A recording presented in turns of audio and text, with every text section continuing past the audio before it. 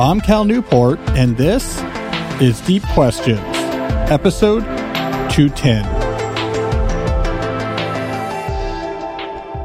I'm here in my Deep Work HQ. No Jesse today. Jesse is on vacation to Scotland. I'm jealous of Jesse.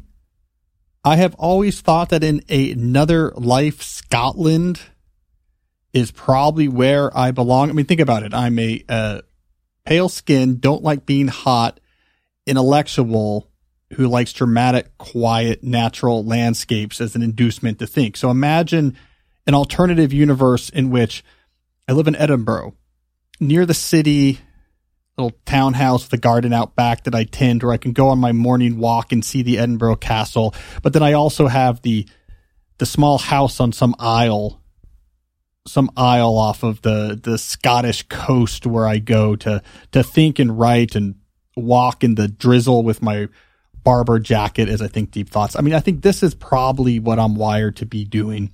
So not living in Washington, D.C. in August. So Jesse, I'm jealous. Look forward, though, to having you back. All right, two quick announcements. Announcement number one, last week we released a survey to get your feedback on this show. Jesse and I are doing an overhaul of the show this fall to make it even better, so we want your feedback. Thank you, everyone who submitted their thoughts. If you haven't already, there will be a link to this survey in this week's episode notes as well. Announcement number two, I have been told I should do a better job of connecting this somewhat informal deep life media network that I have created, where we have podcast and audio, we have video, we have articles and newsletters, and we should probably try to connect it better. So here's my attempt to do a little bit of that. If you're a listener of this podcast and you do not subscribe to my newsletter, you should. You can do that at calnewport.com. Once a week, I write an essay on the types of topics covered here in the show, the theory and practice of living and working deeply. Over 70,000 people subscribe, so you can join this crowd. I also have plans to improve this newsletter somewhat soon, to have a specific day in which my weekly essay returns. When it falls on, I might add a second email to each week, so I can have an outlet for all these interesting links and ideas and articles I come across. So maybe drop some weekend reading in your inbox as well. So it's a good time to sign up for the newsletter. Do that at calnewport.com. All right. So let me give you the summary of the show ahead of us today. There are three segments in today's episode. Segment number one will be a deep dive. Because Jesse is not here to constrain me, I have a relatively geeky deep dive. This is me putting on, I guess I would say, of the different hats I wear, more my New Yorker hat, and I go deep into a theoretical framework for understanding the media economy of the internet. Once you understand this framework, it really will help you make sense of the history of the internet, where we're going, why things we're trying right now won't work, what things might work. So it's a framework I'm testing out. So beware, we have some geekiness ahead of us. Segment two will be focused on working deeply in an increasingly distracted world of work. A good collection of pragmatic questions, real readers, real listeners with real issues trying to be deep in a shallow world. We will end that segment two with a new feature, a reader case study. So I have a brief case study to read of someone reporting back on successfully deploying one of the ideas we talk about on the show in her own working life. This is something I want to do more of. Jesse is working on the technology infrastructure required to actually do some of these case studies in the future live. So my goal is to eventually be able to have listeners call in live, talk with me back and forth, and give us reports on what has been working for them in their life. Segment number three, focus on living deeply. And here we have another new feature to try out. I call it the Deep Life Academy. We will have a listener question, motivate a topic relevant to living deeply in a world that's increasingly shallow and upset and distracted. And then I will give a series of lessons on this skill, on this topic. So I call that Deep Life Academy. All right. So without further ado, and I really do mean that, because to keep today's recording even more interesting, I'm looking at my watch now. I have a call with my doctoral student in 1 hour and 8 minutes. So we are going to stay on task. I have no other option. Nothing like having a little bit of motivation to keep moving. All right, segment number 1, deep dive. I call this deep dive loops, networks, and links.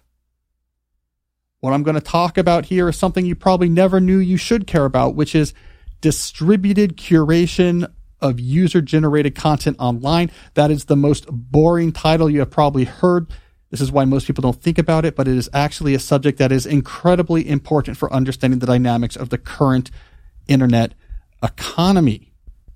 So let me start with the backdrop to this discussion, which is this idea that right now, if we look at the internet economy, there are companies making a huge amount of money monetizing content generated by users, largely unpaid users generating content, making lots of money. And I'm underscoring the word lots here. We're talking about some of the biggest corporations in the world right now are using this model. So it's not just, here's a nice niche where some people made some money. Monetizing user-generated content on the internet has become a massive industry. Here's the thing, that is new. That is relatively new. That's less than 20 years old, this idea that you could make a lot of money off of this type of content. So quick beats of the timeline leading up to this current state of our economy. Before the web, before the consumer-facing web became available in the 1990s, there was basically no way to make a lot of money off user-generated content. The model was, if you're a media company, pay a small number of talented people to create content to be consumed by a lot of consumers.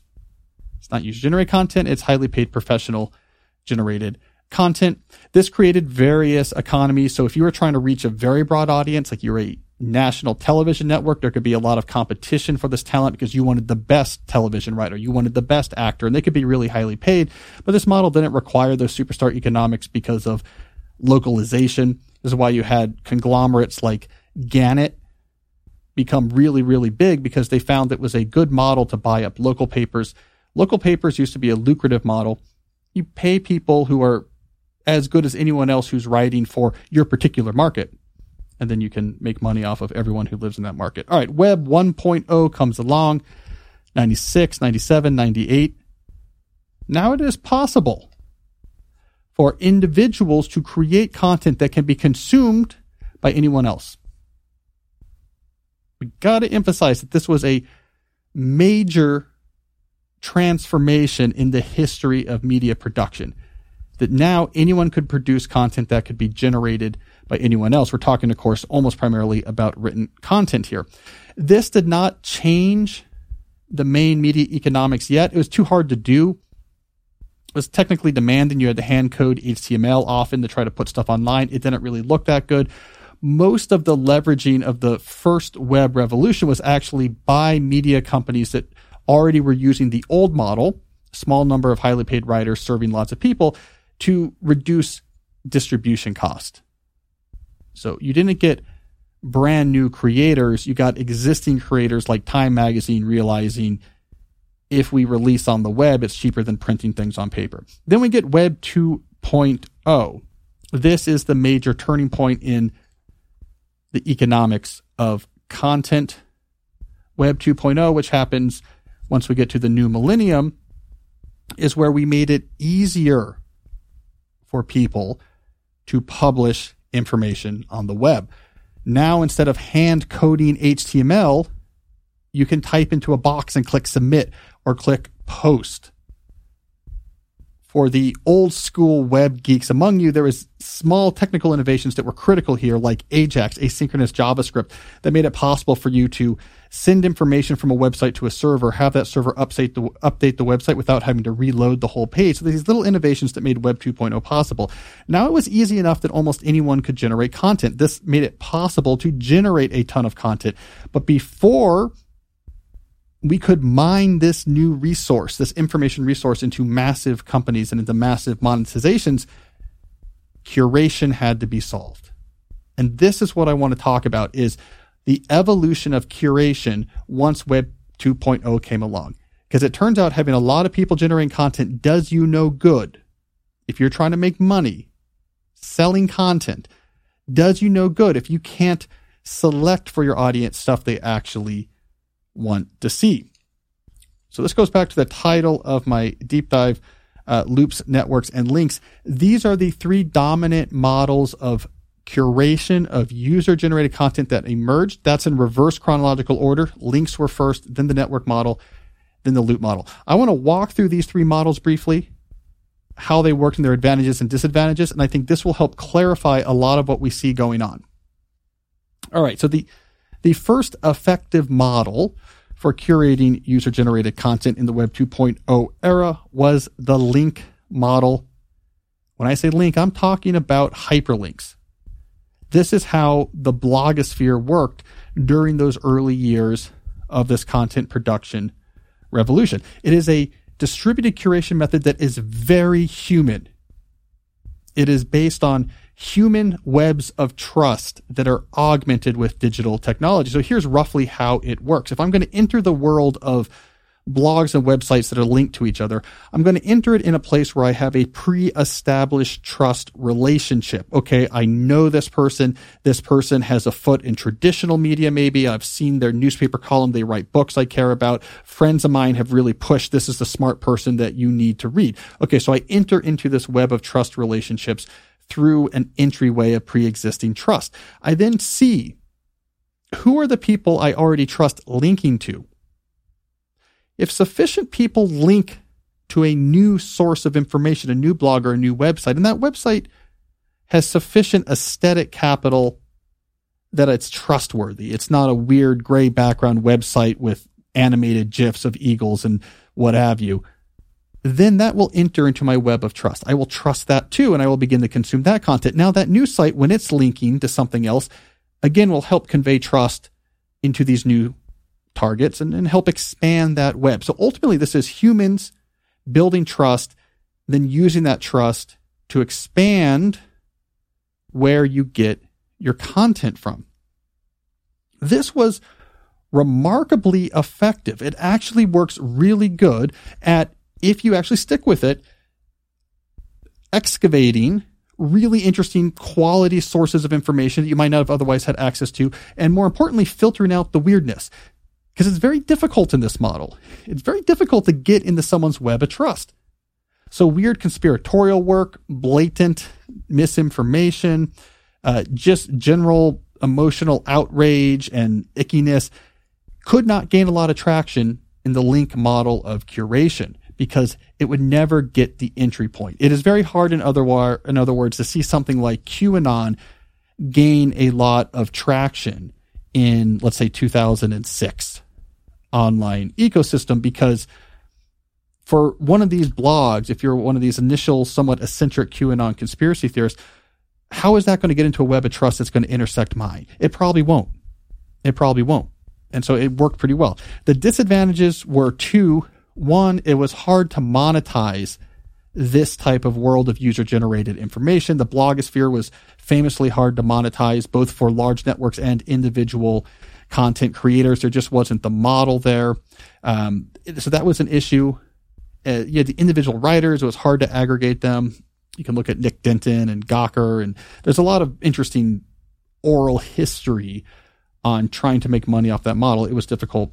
And two, it's hard work. So if I want to consume content, I have to do a lot of work. You actually have to spend a lot of time online. You have to see, build trust, expand this web of trust. This takes a lot of time surfing, following links, being exposed. So it was biased towards heavy tech users.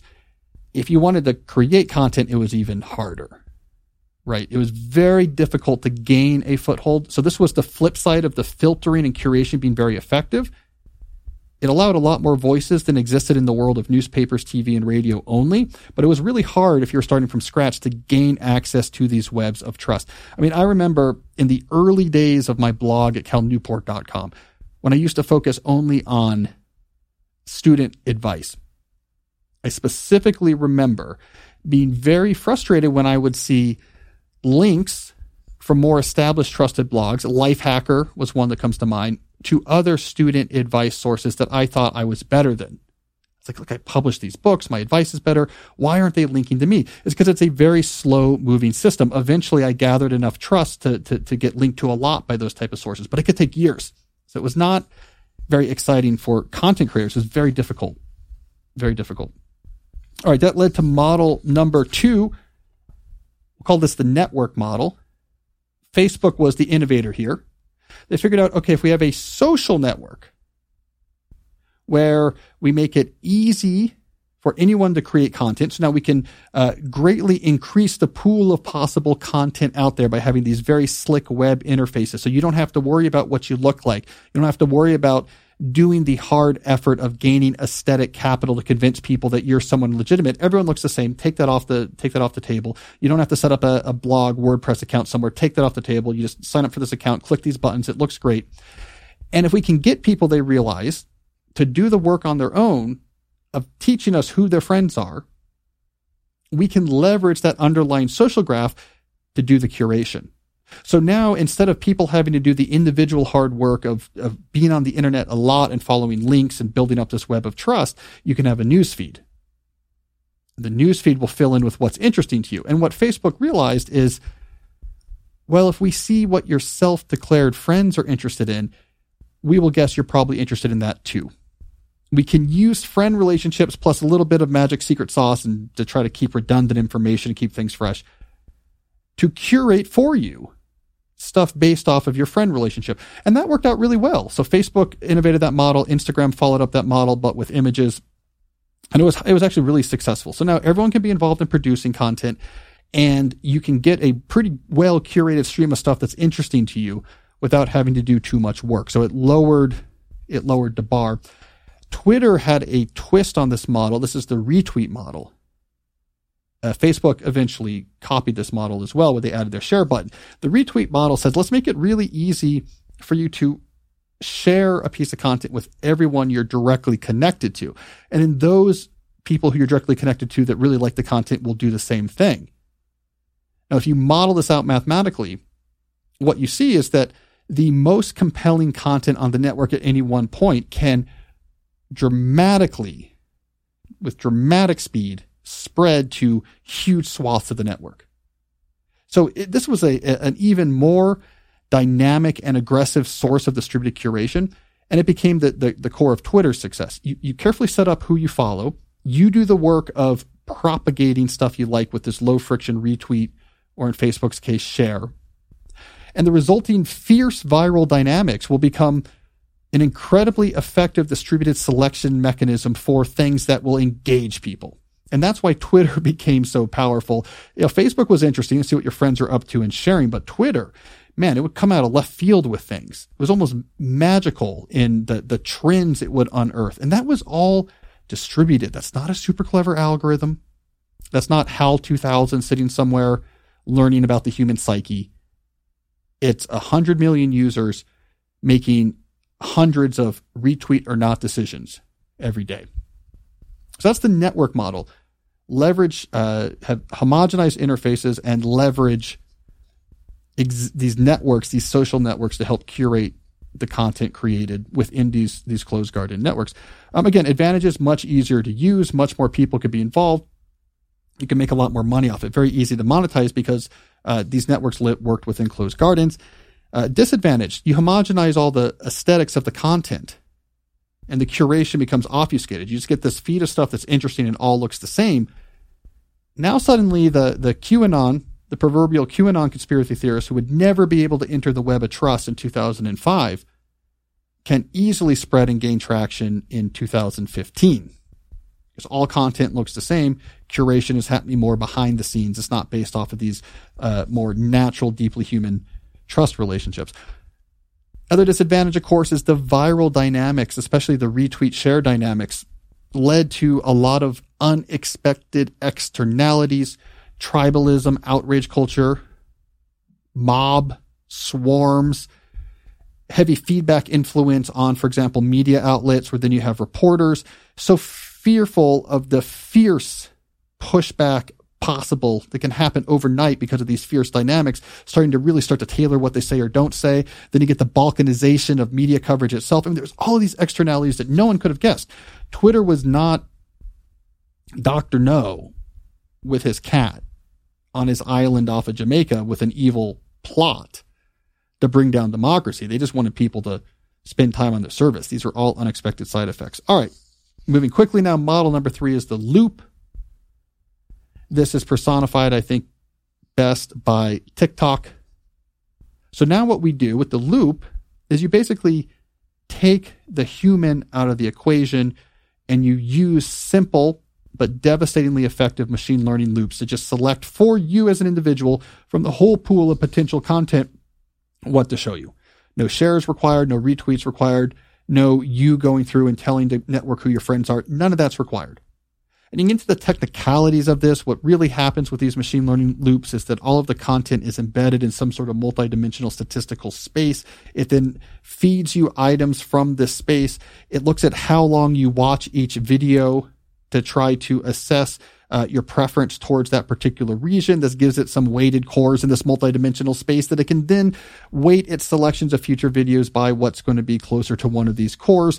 Blah, blah, blah. Nerd, nerd, nerd. Math, math, math. It works eerily well. You start watching videos, scrolling up and down. It gathers that data. Do this for half a day. And it seems like TikTok knows you better than the people who are closest to you. So it was an incredibly effective way of doing this. Of course, services like YouTube do something similar, but YouTube is more complicated. It has to serve many different purposes. It doesn't purify this model nearly as well as TikTok, which is just this model purified. Videos, full screen, swipe when you're done. We'll send you the next. That's it. And when you purified this model, you saw it was probably one of the most effective curation methods we have ever seen. So again, the advantage is no social graph needed.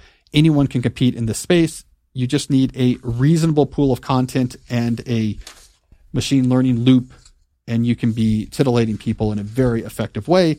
Disadvantage is this is like the fentanyl of distraction. It's too purified. It can take over your whole life. It is distraction now completely purified by any even attempt to connect it to community relationships or being up on the news or exposure to interesting people. It is just, let's go straight to the brain stem and inject that chemical. So it is all humanity is now being stripped out of the curation loop.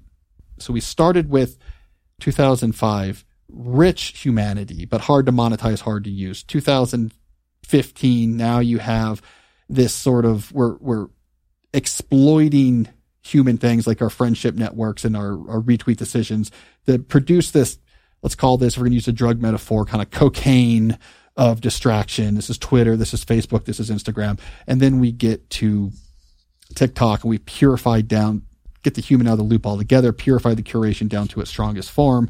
And we are living in a tent city, drooling out the side of our mouth, waiting to overdose. All right, so that is the history of distributed curation of user-generated content. 2 takeaways. Once we understand this, a lot of the recent history of the internet economy makes sense. So like here, for example, is 2 practical takeaways this framework can help you come up with. 1, we lost something special when we left the link-based curation. Now, I understand we can't go back to a world where the only type of user-generated content is curated in a link-based manner. We can't go back to a pure 2005 blogosphere world, but couldn't we add this world back to what we have today? Isn't there a market out there for this more human web of trust-based, slower, harder, but better quality connection, better quality information, really effective filtering of the weird and the conspiratorial and the based and on loose foundations? Isn't there some sort of revivification of the blog that at least the sort of expert class or sub-expert class could be participating in? Maybe podcasts are doing this, but there's not a lot of we don't have the same links. Anyways, I think that's interesting. 2, once you understand distributed curation, you see that it is difficult to fix the negative side effects of, in particular, the network and loop-based curation models through human intervention. We're mixing too much, 2 different things here. So if you think you can go in and solve the negative of the, let's say, Twitter-based retweet fierce viral dynamics by having humans in the loop trying to kick people off of Twitter, good luck. These are two completely different types of dynamics going on. You're mixing and matching. Same thing with TikTok, this fiercely effective machine learning loop. What are you going to do when you don't like all the outcomes of that is like have a human come in and try to intervene. You're mixing two different modalities. It doesn't work. If you want to get away from the negative side effects of these distributed curation models, you have to actually change the cultural zeitgeist to push people onto other sources of interaction, other sources of distraction, other sources of engagement. I don't know that you can come in and fix something so cybernetically effective as the TikTok machine learning loop or Twitter retweets with a board of safety. What we need to do is convince people that they shouldn't really be on Twitter that much, or not. But anyways, 2 takeaways just to show you that once you have these frameworks, you can actually make some useful conclusions. All right, well, that's what we get when Jesse's away. I geek out longer than I should, but that is my deep dive. All right, I want to move on to some pragmatic questions about working deeper. First, just briefly, let me mention one of our sponsors, a longtime sponsor, our good friends at Magic Spoon. I grew up with those type of sweet cereals. I associate them with my childhood. I associate them with escape. As a 40-year-old man, I can no longer go buy a box of Lucky Charms. That's sad. This is why Magic Spoon has become one of my favorite food-based treats. So here's the idea about Magic Spoon. It tastes like those cereals we used to enjoy as kids, but without all the crap. Magic Spoon cereal has 0 grams of sugar, unless you're talking about the Honey Nut flavor, which has 13 to 14 grams of protein, only 4 net grams of carbs in each serving, only 140 calories a serving. It's keto-friendly, gluten-free, grain-free, soy-free, and low-carb. You can enjoy that type of escape without feeling guilty. You can now build your own box, which is what I recommend to do. You choose flavors you like, and they bundle them together, and they send you a bundle of boxes. The flavors you can choose from are cocoa, fruity, frosted, peanut butter, cookies and cream, maple waffle, blueberry, cinnamon, plus the newly reformulated honey nut flavor. I like that a lot, so I was happy to hear that they have added that to their permanent collection of flavors. So go to magicspoon.com/Cal to grab a custom bundle of cereal. And be sure to use our promo code CAL at checkout to save $5 off your order. Magic Spoon is backed with a 100% happiness guarantee, so if you don't like it for any reason, they will refund your money, no questions asked. Remember, get your next delicious bowl of guilt-free cereal at magicspoon.com/Cal and use the code CAL to save $5 off. Too bad Jesse's not here. Jesse's a big Magic Spoon guy. He could tell us his favorite flavor. That's what we get when he goes on vacation. All right, let me also briefly talk for a moment about the Miracle brand comforter. I make this point all the time on this show. I run hot. This is why I talked about at the opening of today's episode why I should live in Scotland. It's not hot there, right? It's cloudy. It's drizzly. That's what I need. I hate being hot, and I particularly hate sleeping when it is hot. On the other hand, I am married to someone who likes to have blankets on regardless of the temperature. The Miracle comforter is what saves us. So here's how it works. It's designed to be less filling in the middle, which is where we tend to overheat, and more filling at the top where we tend to get most cold. Helps you keep a perfect temperature all night long.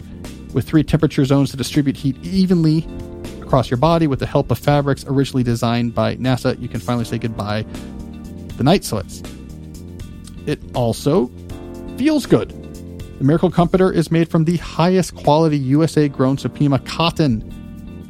It's also hyperallergenic, super comfortable. I can tell you this from experience. It also is self-cleaning in the sense that it has silver-infused fabrics, prevents 99.9% of bacteria growth, stays fresh 3 times longer, therefore requires 3 times less laundry. Who wouldn't love 3 times less laundry, a clean smelling bed, and sleeping at the perfect temperature all year round? This is why they call this comforter the Miracle brand comforter. So if you're ready to sleep better through the night and do less laundry, and moving to Scotland like Jesse is not an option, then you've got to try the Miracle brand. Head to trymiracle.com/Cal25. The name Cal, the number 25. And use that code Cal25 to save 25% off. They'll also give you 3 free towels. They are so confident that you'll sleep better that they will offer a 30-day money-back guarantee. So this is basically a risk-free trial of a whole new sleep experience. That's 25% off and 3 free towels when you head to trymiracle.com/Cal25. Make sure to use that code Cal25. All right, let's coffee up here and get to some questions about working deeply. Our first question comes from Newport Novice, who asks, can you describe how you manage a semester-long project using your system, particularly your Trello boards? All right, good in the weeds technical question. Remember, I like to think about my quote-unquote systems as organizational systems, not productivity systems. So I make this distinction because organizational systems mean systems to keep track of and schedule the work that you've decided you need to do in such a way that you do it on time at a high level quality without unnecessary stress. The question about what you should be working on, how you decide to work on, how you structure your work life and what demands it makes, those are these sort of bigger picture questions that all fall under the header of productivity. There's a lot of big existential questions about the point of work to answer at the level of productivity. So just to set ourselves into a common conceptual map here, for this question, we're honing in on organization. Once you know what you want to do, what's the right way to organize that work? So I want to focus in answering this question on my multi-scale planning approach to organizing work. This, I think, is what is most relevant for shepherding a long project through to completion. All right, so let's start with the quarterly plan. Your quarterly plan, or if you're in academic circles, your semester plan. This is where that project is going to live once you start working on it. It's where you make a note to yourself, I'm working on this during this quarter. Here's where I'm trying to get. Here's the milestones I'm trying to hit. Any scheduling heuristics that are relevant, like, okay, to do this, I need to spend at least 2 mornings each week. So why don't I protect Tuesday and Thursday mornings? All of that, you know, what you're working on, where you're trying to get, any heuristics about how you're going to work on it, that all goes in your quarterly plan. You look at your quarterly plan at the beginning of each week when you create a weekly plan for that week. This is where the intention of working on the project gets translated into an actual plan for making progress. So it's here when you look at your quarterly plan and say, oh, my idea is to work on this thing Tuesday and Thursdays every morning, that now you might block out those Tuesdays and Thursdays for the week ahead.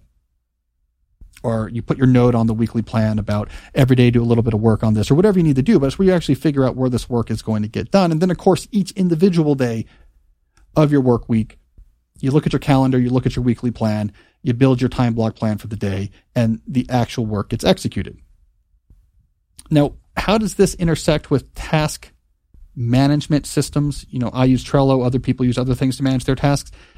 It depends on the type of project.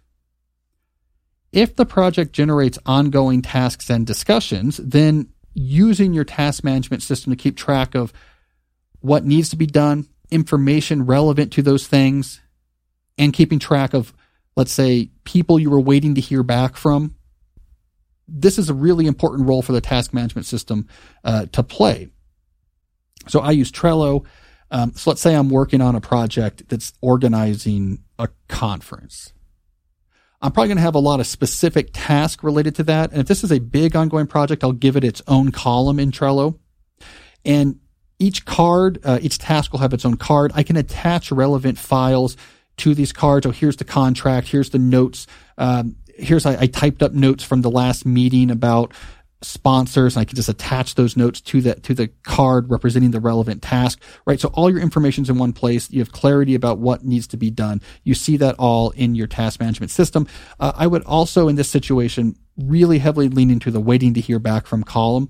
Really critical that you don't rely on just seeing an old email in your inbox as a reminder here. You want to have a card in your system, in your Trello system or whatever you use, where you keep track of specifically, I am waiting to hear back from Bob about sponsor rates for this. So it's there. It's not in your head. It's not just in your inbox.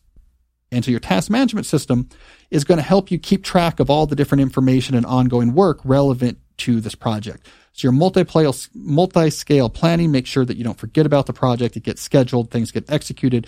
Your task management system keeps track of the information. Some projects, however, are more uniform in their execution. They don't really require tasks to be tracked separately. So, for example, I'm writing a book right now. This doesn't generate tasks for the most part to go into my task management system. It's just something I'm working on most days. So it's obviously a big goal in my semester plan that I see when I make my weekly plan, and I make sure I have plenty of time to write. And if maybe I'm losing a morning somewhere in my week, I'm going to protect an afternoon somewhere else to catch up on that time. So I do a lot of thinking about when am I going to write, but the actual activity is always kind of the same. I'm writing. I know what that means. I keep track of my progress in Scrivener. It doesn't generate tasks. So multi-scale planning is how you get from conception down to execution. Task management systems enter the scene if and when there's details of the execution that need to be remembered.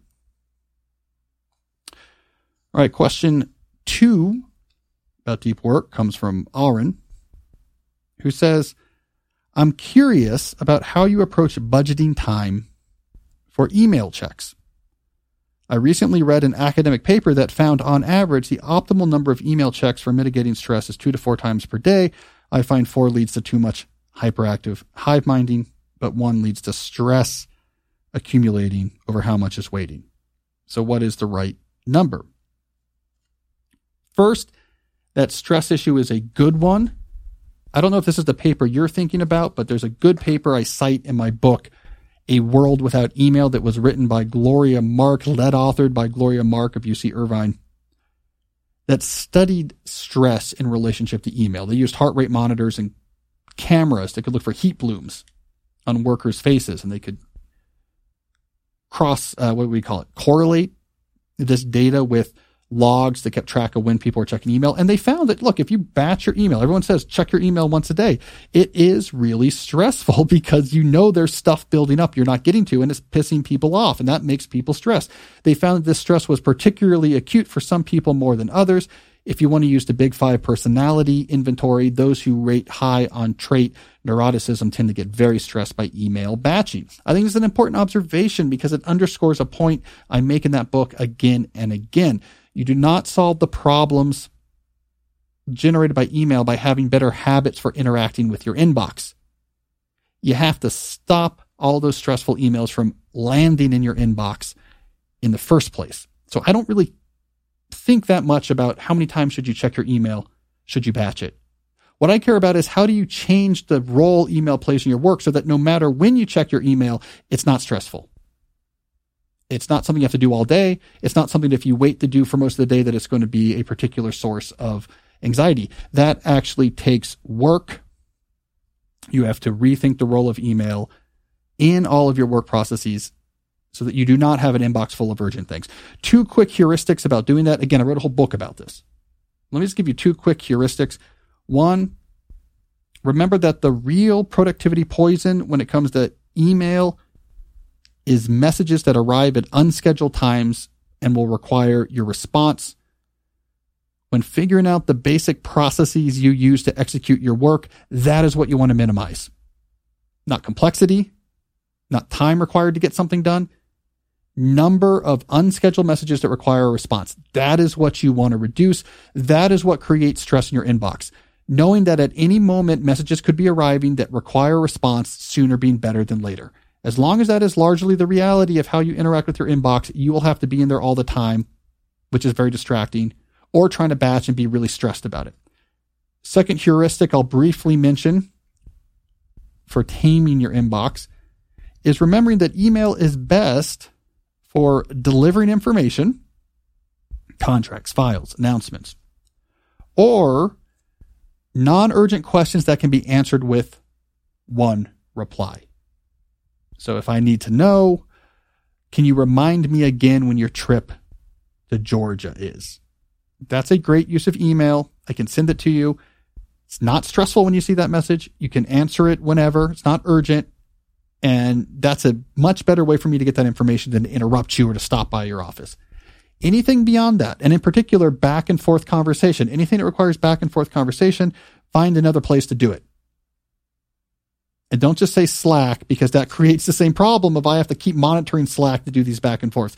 Office hours, like we talked about in episode 209, docket clearing meetings with your team, informal conversation.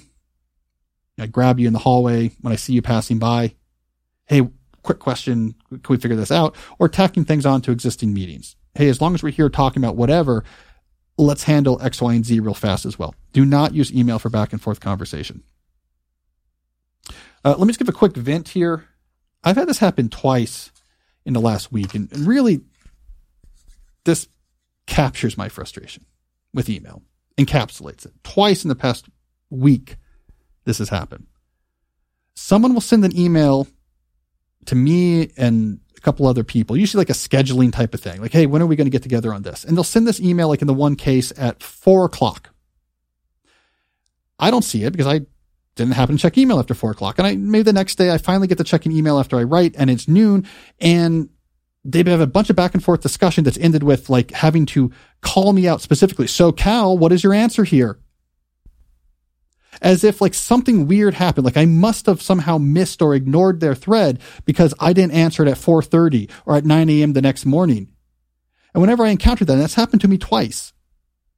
One of them was 4 p.m. the message was sent, and by like 10 a.m. the next morning, they were repeating it for me. Cal, what's your answer here? What's going on? The other one was on a Saturday.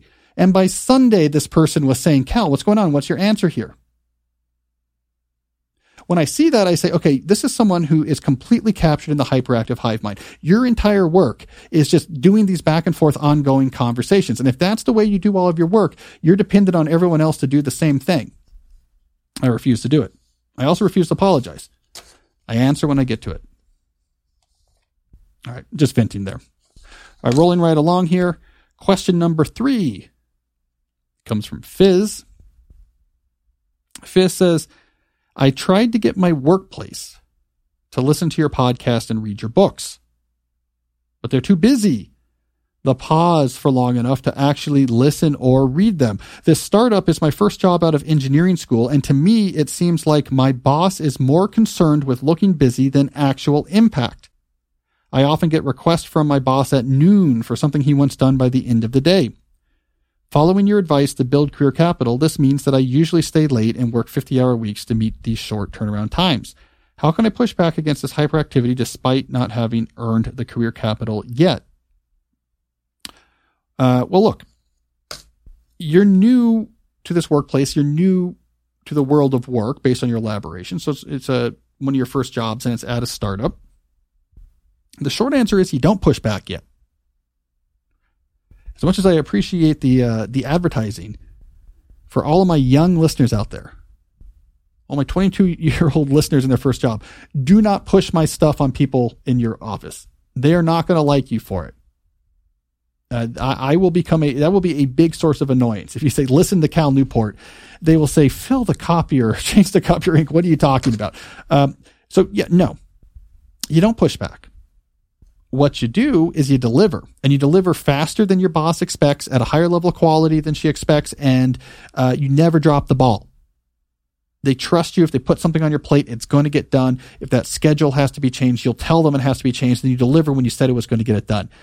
You become reliable, you become indispensable, and you become someone who is known as a producer. This is the fastest way to accrue career capital when you are new to a position. Once you accrue this career capital, then you can start to use this as leverage.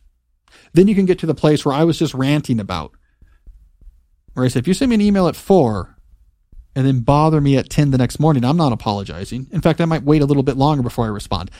You got to get to that place. And the way you get there is at first you deliver, you're indispensable, you produce at a high level. Once you have established this, they're going to want you to stay. They're going to promote you to new positions. It's in that upward movement that you deploy your career capital leverage. But until then, it's not unreasonable in a startup that this is kind of what you do. You're the guy who turns the thing around for your boss that he needs in a few hours. That's where you start. The key is that's not where you end. So you better know where you're trying to head so that as you build this capital, you know what to do with it. That you don't just chase what's the next rung of immediate admiration. What's the thing that's going to make my boss the happiest? What's the thing that's going to impress my friends from business school the most? You have to know where you're going so you can deploy this capital when the time comes. I talk about this in my book, So Good They Can't Ignore You. I call them the autonomy traps. Trap number 1, which is what you're falling into, until you've really earned some career capital, you don't really have much autonomy. You can't demand much. But trap number 2, once you have some capital, you're probably so good, there will be all the pressure in the world to just move up to the next rank. More money, more responsibility, more respect in this very narrow world in which you happen to work, and not exercise your autonomy at all. Trap hits you on both sides. The third segment of the show, Fizz, I'm going to do a Deep Life Academy segment on lifestyle-centered career planning, so you will get all the lessons you need about how to make sure you have the right vision in mind. So once you do build up this capital, you'll know where to go. And then you can start recommending my books again. All right, let's do a new feature, case study. Listener case study. I appreciate these. This comes from Diane. She says, this is not a new question, just a follow-up on a question I sent before. My question at the time was about the fact that I'm a writer who works at home and seem to be able to consistently do whatever I wanted first thing in the morning, but then having trouble ever moving on to the second thing I want to do due to the distractions of being at home while I worked. Well, update. Since then, I think I've solved the problem by renting a small office near my home. Now I'm exercising first thing, and then I go into the office just like a normal pre-COVID working person and get my writing done. So it's up to you whether you use my question or not, but I feel like I've solved it myself, and I feel good about that. So thank you for all your work. Great case study, Diane. Work from near home. WFNH. I think it's a very important trend. I've written about this in the New Yorker. Diane is an exemplar. There are lots of things we freely spend money on without even really thinking about it. But for some reason, we have this resistance about, I don't want to spend money on a workspace if I'm a remote worker, if I don't have to go to an office. I don't want to spend money on a workspace near my home because technically, you don't need it. You have a home office, sure, but the difference in experience about having a place to go versus not is worth quite a bit. So let's say, there's a quick thought example building on this case study. Let's say you had a traditional office job. You live in a relatively expensive place. You live in suburban Washington, D.C. All right. So in this thought experiment, you live in Kensington, relatively expensive house. All right. You go permanently remote. So you have a home office in your house in Kensington, but your dogs are there and your kids come home from school and whatever, right? Like it's distracting. Your laundry is there. The TV is always playing and you find yourself really distracted. If you could have a office to go to near your house, your productivity, happiness, sustainability of your work might be much better. Now, let's say you're spending all your money. Kensington's expensive. Well, now that you're really remote, you move out of Kensington. You move, for whatever reason, you've always had this dream of having land, so you move to a farm in Westminster. My local listeners know who I'm talking about here. This is actually a real person we know who's doing this. And you have some land and a barn and you know, it's cheaper to live there. And then you go and rent a little bit of office space in the nearby downtown, and it's still cheaper than where you lived before. You kind of live in this cool place and you have this land and it's cheaper to live. So you can spend some of that money you save into an office. That's what you should do, because you know what? If you can go to that office to work, that work's going to be much more effective. You'll have much clearer separation between work and home. What a great investment in your money. So what I'm trying to say here is what Diane did is great. If it is all possible to find a way to invest money in a dedicated working space that's not your house, but convenient to your house, do it. And I think maybe we should see more of this. If I'm remote, I'm going to move somewhere cheaper, reclaim 50% of that savings, invest it in a place to work. All right, so we have one more new feature to do. I want to wrap up the show with a Deep Life Academy feature. We go through some lessons about a core idea for living the deep life. I got to first briefly mention ZocDoc.com, one of our sponsors. This is one of these sponsors that just makes sense that the service exists. If you're going to go to a restaurant, you're going to look up reviews. What restaurants are nearby? Which ones get real reviews from real patrons? Why don't we do the same thing with dentists, with primary care physicians, with specialists? Why don't we say, okay, who's nearby? Who takes my insurance? And what do people actually think? What do patients actually think? It makes a lot of sense. This is the service ZocDoc provides. You find what doctors are nearby. You find what doctors are in your insurance network, and you read real reviews from real patients to see, is this a good doctor? Do they run their offices well? What's it like to actually go and see them? To make things even better, they then provide software to simplify the paperwork.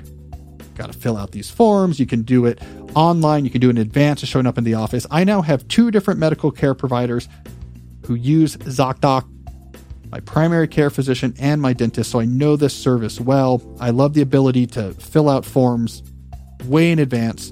I get automated text messages. I go to the website. I fill them out in advance. When I show up, they have what they need. ZocDoc is one of these services that just makes a lot of sense. Free app, shows you doctors, patient reviews, which ones take your insurance. Everything you need. So go to ZocDoc.com/deep and download the ZocDoc app for free. Then start your search for a top-rated doctor today. Many available within 24 hours. That's ZocDoc.com/deep. ZocDoc.com/deep. Say it 3 times fast, and they'll give you a discount. I made that last part up. I also want to talk about Ladder. If you do not have life insurance, but you have people who depend on you, and you don't have a huge pile of cash sitting in the bank somewhere, you need life insurance. Most people know this, but most people are stymied by the logistical challenge of, how do I even get started? Where do I go if I need to get life insurance? This is where Ladder enters the scene. It is a 100% digital, no doctors, no needles, no paperwork way to find good life insurance coverage. So if that coverage is $3 million or less, that's where you need no doctors, no needles, no paperwork. You just answer a few questions about your health in an online application. Ladder can work in just minutes. You apply on your phone or your laptop. Its algorithms work in real time to find out if you're instantly improved. No hidden fees. Cancel anytime. Get a free refund if you change your mind in the first 30 days. As an insurance broker, so they're not selling you their insurance. They are finding you policies that match what you need from insurers with long proven histories of paying claims. They have 4.8 out of 5 stars on Trustpilot. Ladder's now the way to get life insurance. I'm using Ladder. It's on my to-do list for the week this episode is coming out. Last week, we met with our financial advisor. So we need to up our life insurance. I know exactly what I'm going to do. I'm going to go to ladderlife.com. Give me a couple minutes. Boom, done. It's going to make that element of my to-do list easy. So I am literally using this service next week. So go to ladderlife.com/deep today to see if you're instantly improved. That's LADDER life.com/deep. Ladderlife.com/deep. All right, segment 3, the Deep Life. Let's go to the Deep Life Academy. So what we're going to do here is we're going to start with a question and use this question to motivate a deeper look at a key idea in the Deep Life universe. All right, so our motivating question comes from Anan. How do you go about figuring out the lifestyle you want to have and the career you want to pursue? You talk about lifestyle-centric career planning, and while I love your idea, I am still unable to put it into practice. I work in IT as a data engineer, and I'm trying to think about what next, which is where your advice seemed relevant. Where can I get inspiration from you to help figure out the type of lifestyle I would like to lead? All right, this is an opportunity to open up the Deep Life Academy for the topic of lifestyle-centric career planning. One of my favorite strategies, probably the piece of advice I give most often to young people trying to figure out their careers. So I have, 4 lessons 4 brief lessons. Lesson number 1, what is lifestyle-centric career planning? So here's the idea. When making decisions about what career to follow or what advancement to pursue in your current career, you should work backwards from a concrete image of your ideal lifestyle that you hope to be living in the near to intermediate future.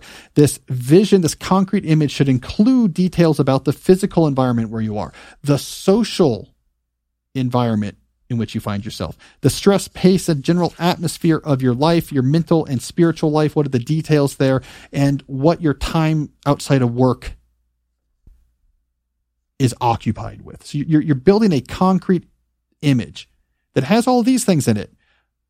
Concrete specific imagery, but does not have specifics about what exact career you're doing or what exact work you're doing. So it's all of the elements of your lifestyle, save specifics about, I work in UX design at a mid-market tech company.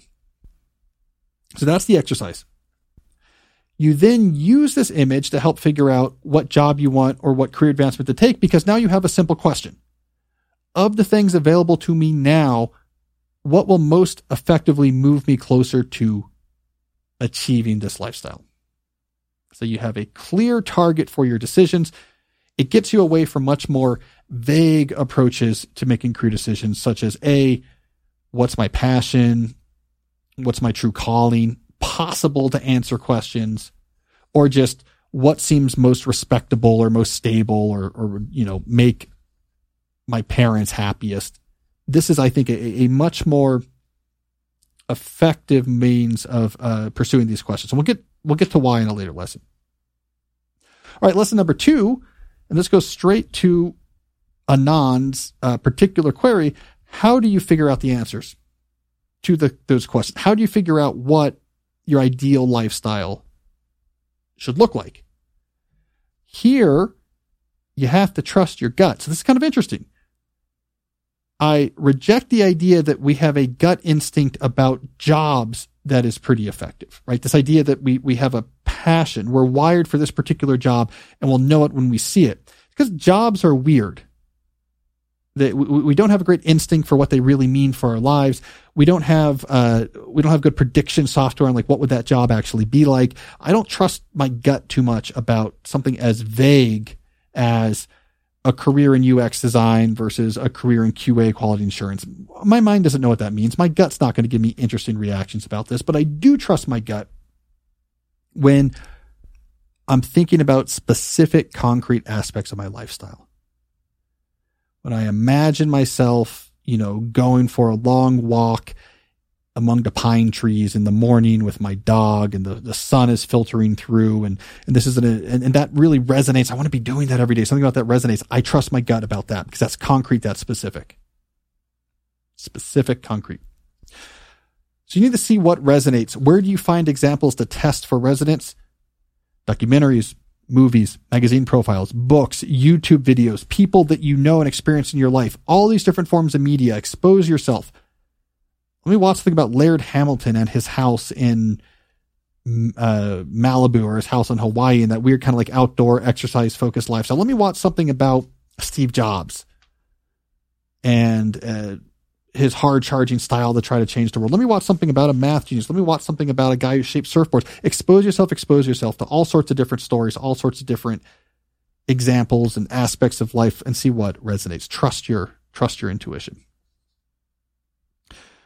All right, for lesson number 3, let's do a case study. Let's see this in action. Using our original question asker as our starting point here, let's go through 2 possible lifestyles that he might come up with. So I want to show you an example of what a good concrete lifestyle looks like, and then discuss how that could impact decisions he makes about his career. So let's make this tangible with a case study. All right, so Anand is a data engineer, IT guy. Let's assume he's early in his career. I'm not sure if that's true, but just for the case of our case study, he has a technical degree, working in some sort of data engineering job. All right, he goes through our exercises here, exposes himself to a lot of media, sees what resonates, come up with a concrete image of his lifestyle that has all details tangible except for the specifics of his job. Let's look at 2 possible visions he might come up with. Vision number 1. Maybe the image he creates that resonates is he's in a house overlooking a sun-drenched meadow.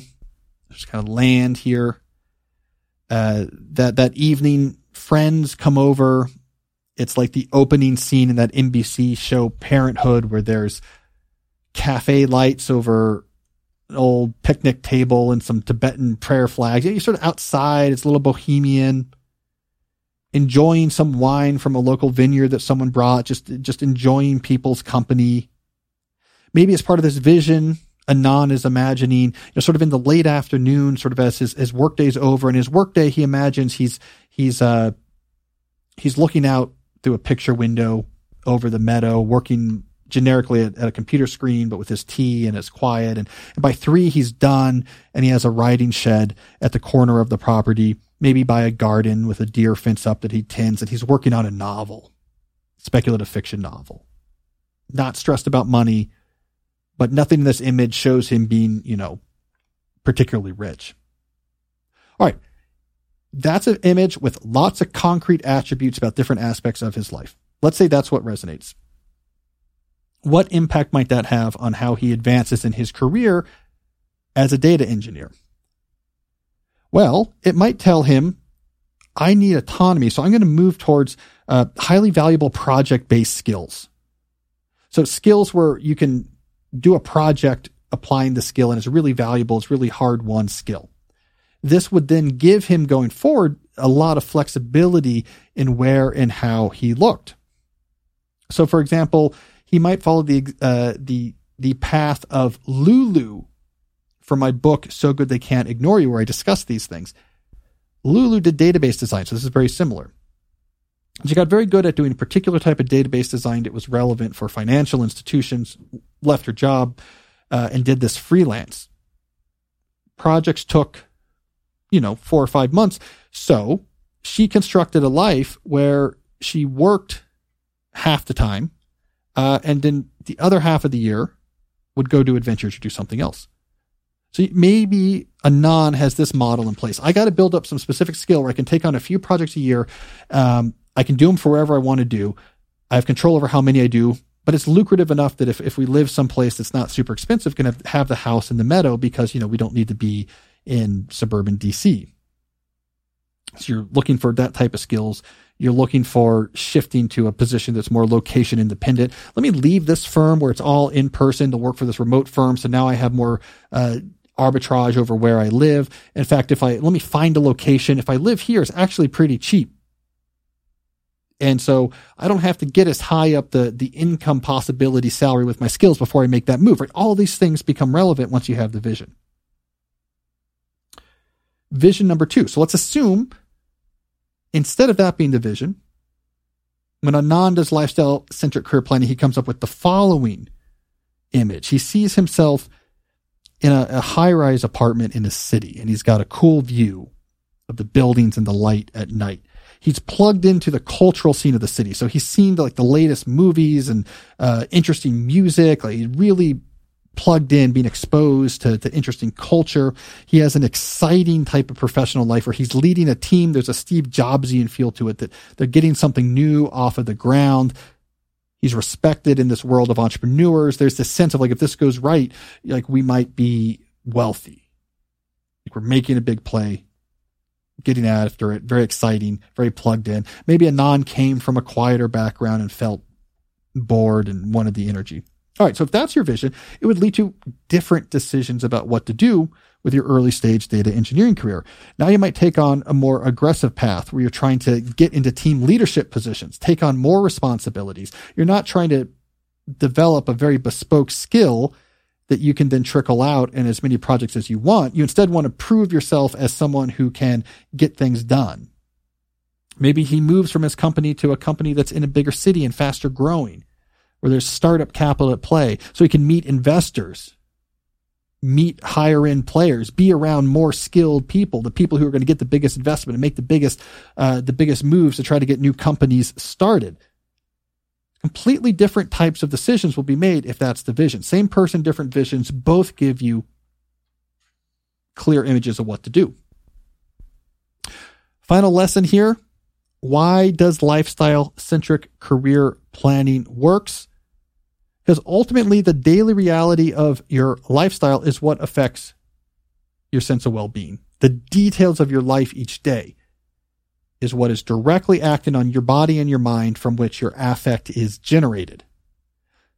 So working backwards from what are the details that I am going to enjoy, they're going to be meaningful to me, they're going to be sustainable to me. Working backwards from that is the most consistent way you have of getting to a place where you actually feel good about your life. To instead focus on your career in isolation. Forget all that. What job's my passion? How can I be as successful as possible? And to just hope that after you make those decisions, you can get the rest of your life to sort of fit. Get the rest of your life to sort of fix. You're just rolling the dice. You are very likely to end up in a career path in which things that are really important to you to enjoy and find meaning in your life are difficult or unavailable. You might get lucky, but you probably won't. I was reading a book the other day. I won't mention the specific book, but the author had moved from the Pacific Northwest to suburban Washington, D.C. And like being outside, outdoor activity, exercise, fresh air, the woods, like all of this was really important to her. And they moved to the suburban DC because this is a better job. And if I'm just going to put on my blinkers and say, what do I want to do? What's a good job? What's a good opportunity? I can't pass up a good opportunity. So they come to suburban DC, which is not near any nature. She was miserable. Now, this book wasn't just about that, but I pulled that thread out of it. I was thinking, man, if you were a lifestyle-centered career planning, you would say, I could care less that there is a quote-unquote good opportunity at a think tank in DC. What I care about is, do I have the opportunities where I am? Do I have the opportunities right now to make my life something I really like that's really meaningful? And for me, the person speaking in the voice of the person in that book, that's probably staying in the Pacific Northwest and finding the right skill set that allows you to not be stressed about money and have this flexibility. I really think it's the way to go. Career serves your life because ultimately your daily experience of your life is what dictates how you feel. Lifestyle-centered career planning is the natural consequence of that truism. All right, I have 6 minutes until my meeting with my doctoral student, so let's wrap it up here. We made it. As Jesse likes to say, One Take Tony is my name today. We just turned on the camera and rocked and rolled. Thank you, everyone who sent in their questions. There'll be a new question survey being posted soon. We just want to get the answers to our feedback survey first before we do it, so keep an eye open for that. As I like to say, if you like what you heard, you will like what you see. Full episodes and highlight clips are available at youtube.com/CalNewportMedia. If you like what you heard, you'll also like what you read. Sign up for my newsletter at calnewport.com. Be back next week with Jesse in the studio. Until then, as always, stay deep.